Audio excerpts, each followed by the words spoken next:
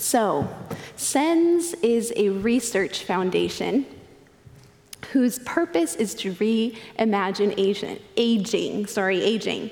Their whole aim is to figure out a way for you and I and everyone to live forever. Isn't that crazy? Thank you. As the chief science officer puts it, I'm after letting people avoid death for as long as they want to. And I find this interesting because companies like this instill in us the assumption that death doesn't need to apply to us, that we can live insulated from the reality of death. Just think about it in our culture. Old people are tucked away and hidden in nursing homes. Companies mostly display the beautiful and the young. Even my daily lotion, an anti-aging serum, tells me that I can defy getting older. It says anti-age defiance cream. And our social can easily present a very curated and sanitized feed, even though there's a literal war breaking out across the sea in Ukraine. And yet, I find it interesting, if you check those words out, it says, no currently available medical intervention or lifestyle choice has been shown to affect the basic human aging process. We live in 2020 in comfy, cozy, secure Northwest Iowa, and yet we can't even defy death. In other words, we're all gonna die. Or in the words of the famous Latin phrase, memento mori. I said that totally wrong. Memento mori, it says, remember your death. Or in the words of Saint Benedict, keep death daily before your eyes. Or in the words of Augustine, no sooner do we begin to live in this body than we begin to move ceaselessly towards death. Or in other words, there's an 100% mortality rate for every human being. In God's words, Scripture has a lot to say, actually, about the importance of acknowledging that we're mortal creatures, subject to death. In Psalms 90, Moses prays that God would teach his people to number our days, that he would grant us, gain a heart of wisdom. In Ecclesiastes, the preacher insists that it is better to go in the house of mourning than in the house of feasting, for this is the end of all mankind, and the living will lay it to heart.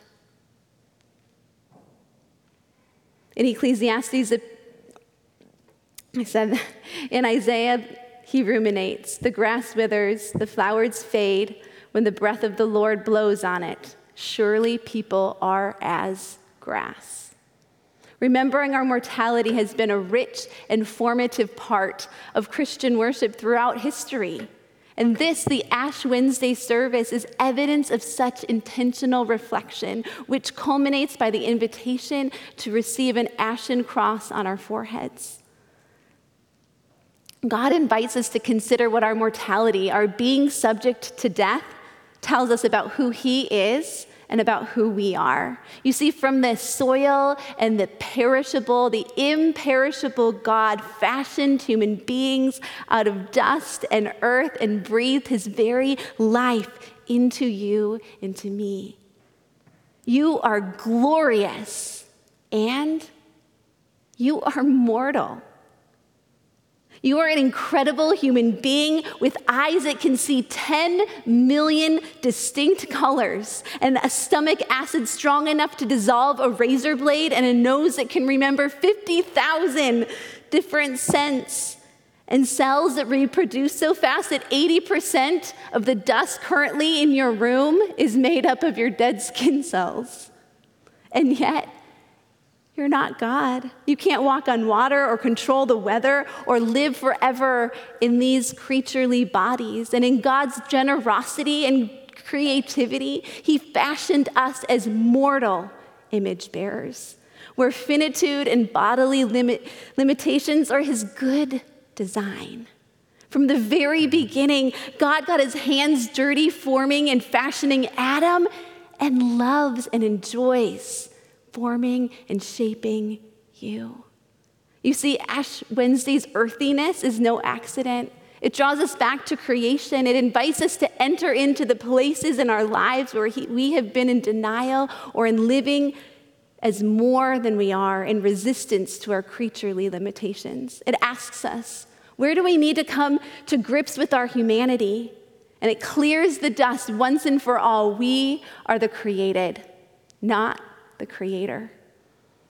Soon we'll receive a gritty mark of our creaturely limitations and a gracious reminder of the inevitability of our impending death. But we can be marked with confidence because our mortality isn't the whole story. And I'm struck by how mortality can be marked with confidence in Christ, how that's being embodied right now in our Ukrainian brothers and sisters, as there's a Russian invasion going on in the midst of bombs. They're declaring our God is mighty to save. Wonder if we could listen in. Повеки Он творит спасение, воскрес и смерть победил, смерть Иисус победил. It's hard to see in that video right there, but there are bombs going off, and yet they are declaring that our God is mighty to save. The one who made dust became one made of dust to conquer and overcome death. Jesus took on human flesh in order to defeat death through his own death. Fully God and fully man, Jesus was led into the wilderness and overcame temptation not by proving his divinity, but through declaring his identity was secured as God's beloved. And today we remember the unfolding story of crazy, wild, divine love mingled with resurrection hope, evidenced in the life and death and resurrection of Jesus. We cannot defy death, but there is somebody who already has.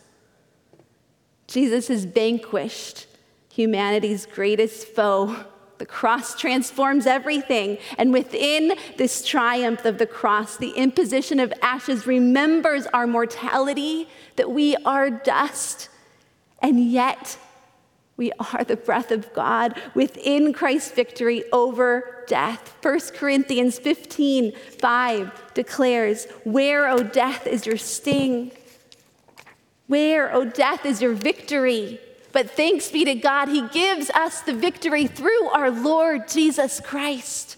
And what I'd like to suggest today is that the victory we mortals receive in our time on earth through the resurrection of Jesus by the Spirit is the power to live within our creaturely limitations, not the power to defy or to ignore them.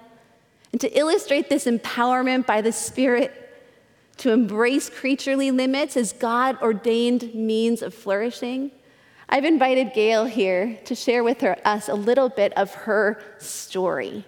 I've been really moved and impacted by the way in which she's navigated this. So Gail, I wonder if you could tell us, in what ways did you deny or ignore your limitations? And how are you confronted with your mortality? Yeah, so this is actually something that is super fresh for me right now. Back in the fall, I came face to face with my humanity in a very profound way. I was pushing against my limitations to make myself more than I actually am, and really working for a version of myself that I thought I needed to be, and a capacity I thought I needed to have. So that looked like 4 seminary classes online, planning a women's conference in Sioux Center, working for Dort, and being a mom and wife. And pushing myself against my limitations really broke me, physically, mentally, and emotionally. Wow. Yeah, so in that brokenness, in that place where you were confronted with your limitations, I wonder how you began to lean into the limits and where you began to encounter God's invitation into something different. Yeah, in that time, I really felt the Lord impressing on my heart to create space and to create space for him. And I felt that that would need to then take risks of sacrificing some things that I was clinging to. And I think the risk in that is you feel like maybe you're risking your dreams or even your significance. So for me, it was, apart from all these things I'm doing, who is Gail? And I was scared of that.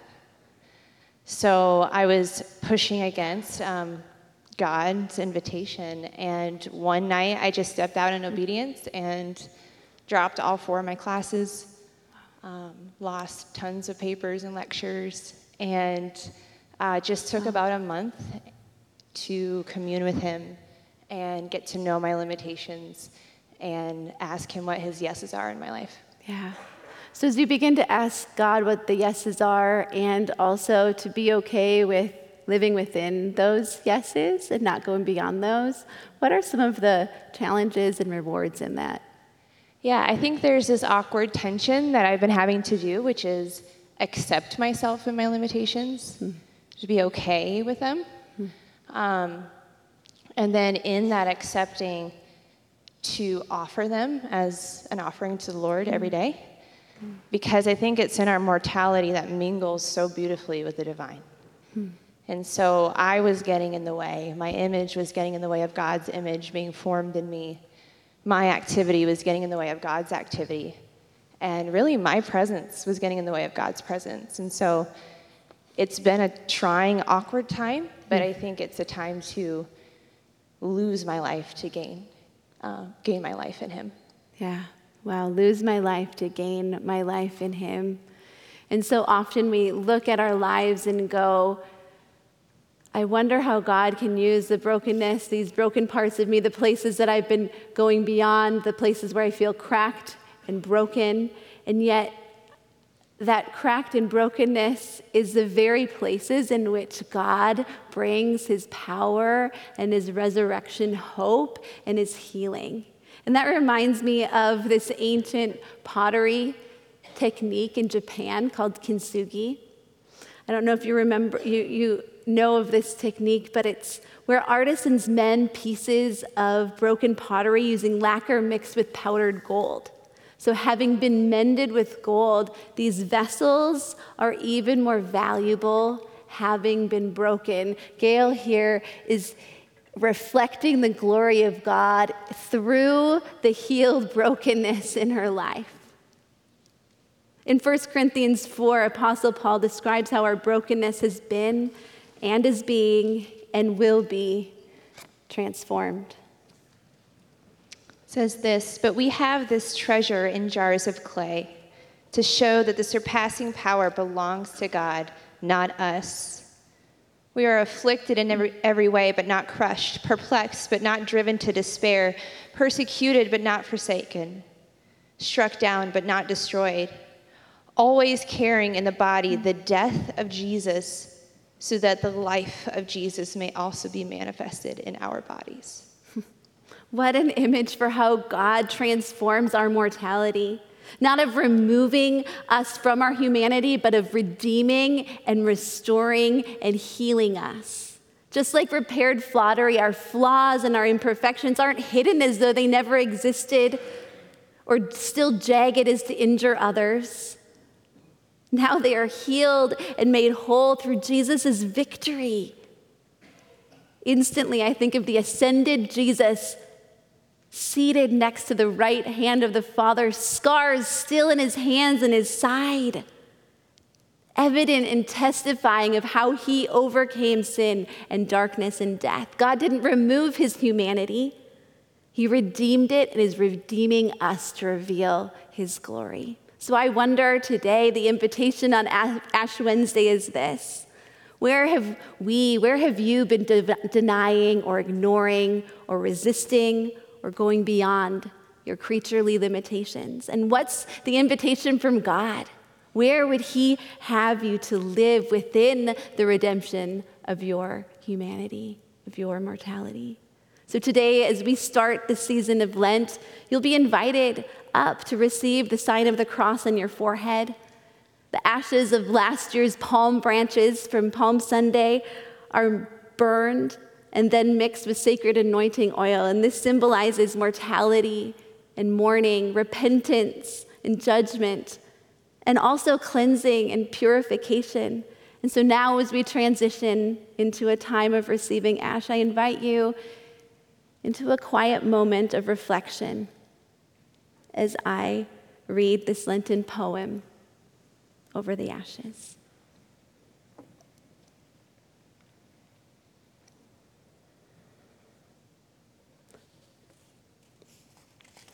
All those days you felt like dust, like dirt, as if all you had to do is turn your face toward the wind and be scattered to the four corners or swept away by the smallest breath as insubstantial. Do you not know what the Holy One can do with dust?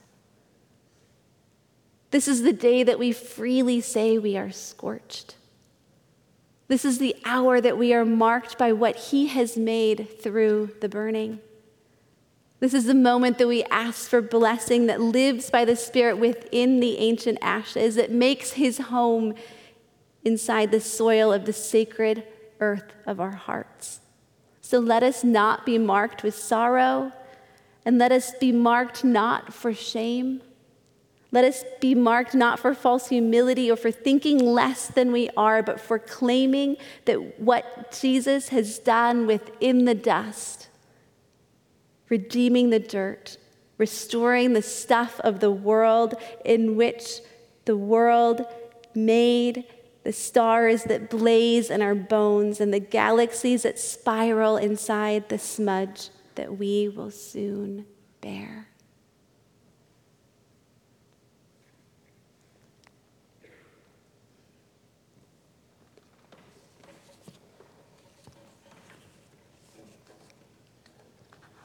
So often our lives feel incredibly complicated, and yet they start so simple, and they end with great simplicity as well. All of us are really made up of two components: dust and the breath of God. It's why when we stand graveside and recognize the end of someone's life, the same lines get said again: "You are dust, and to dust you shall return." It's the description that God speaks over Adam and Eve when sin enters into the world. But even our mortality, our finitude, our frailty is a protected gift. As grace enters into the story, and the first thing that God does is cover us, cover our nakedness and keep us warm. And He says, now we must not be allowed to reach out His hand and take also from the tree of life and eat and live forever. And so God banishes Adam and Eve from the Garden of Eden, not in a punitive act, but in a preventative one.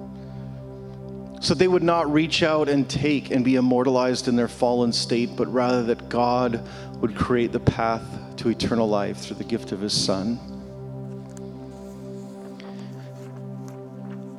This practice of ashes and the imposition of them on Ash Wednesday wasn't really popularized in U.S. churches until the 1970s. Certain denominations have been doing it longer than that, but Christians have for 1,000 years in different parts of the world. And we're going to invite you now to come forward. I'm going to lead you in a prayer, and then I'm going to invite you to come all forward. And if we'll do this in a couple spaces, there'll be some music playing and give you the opportunity to just reflect. And if you don't want to come forward, stay in your seat and reflect from there and enter into a time of prayer. But everybody on the floor, if we could ask you to come down the outside and just find any one of the stations and then come up back through the middle, and up in the balcony, if you can each head towards the center AV booth, and at the top of the stairs there will be the stations for you to receive, and then just find your way back to a seat and then we'll close our time in worship together. Allow me a moment, this prayer of confession. Will you pray with me?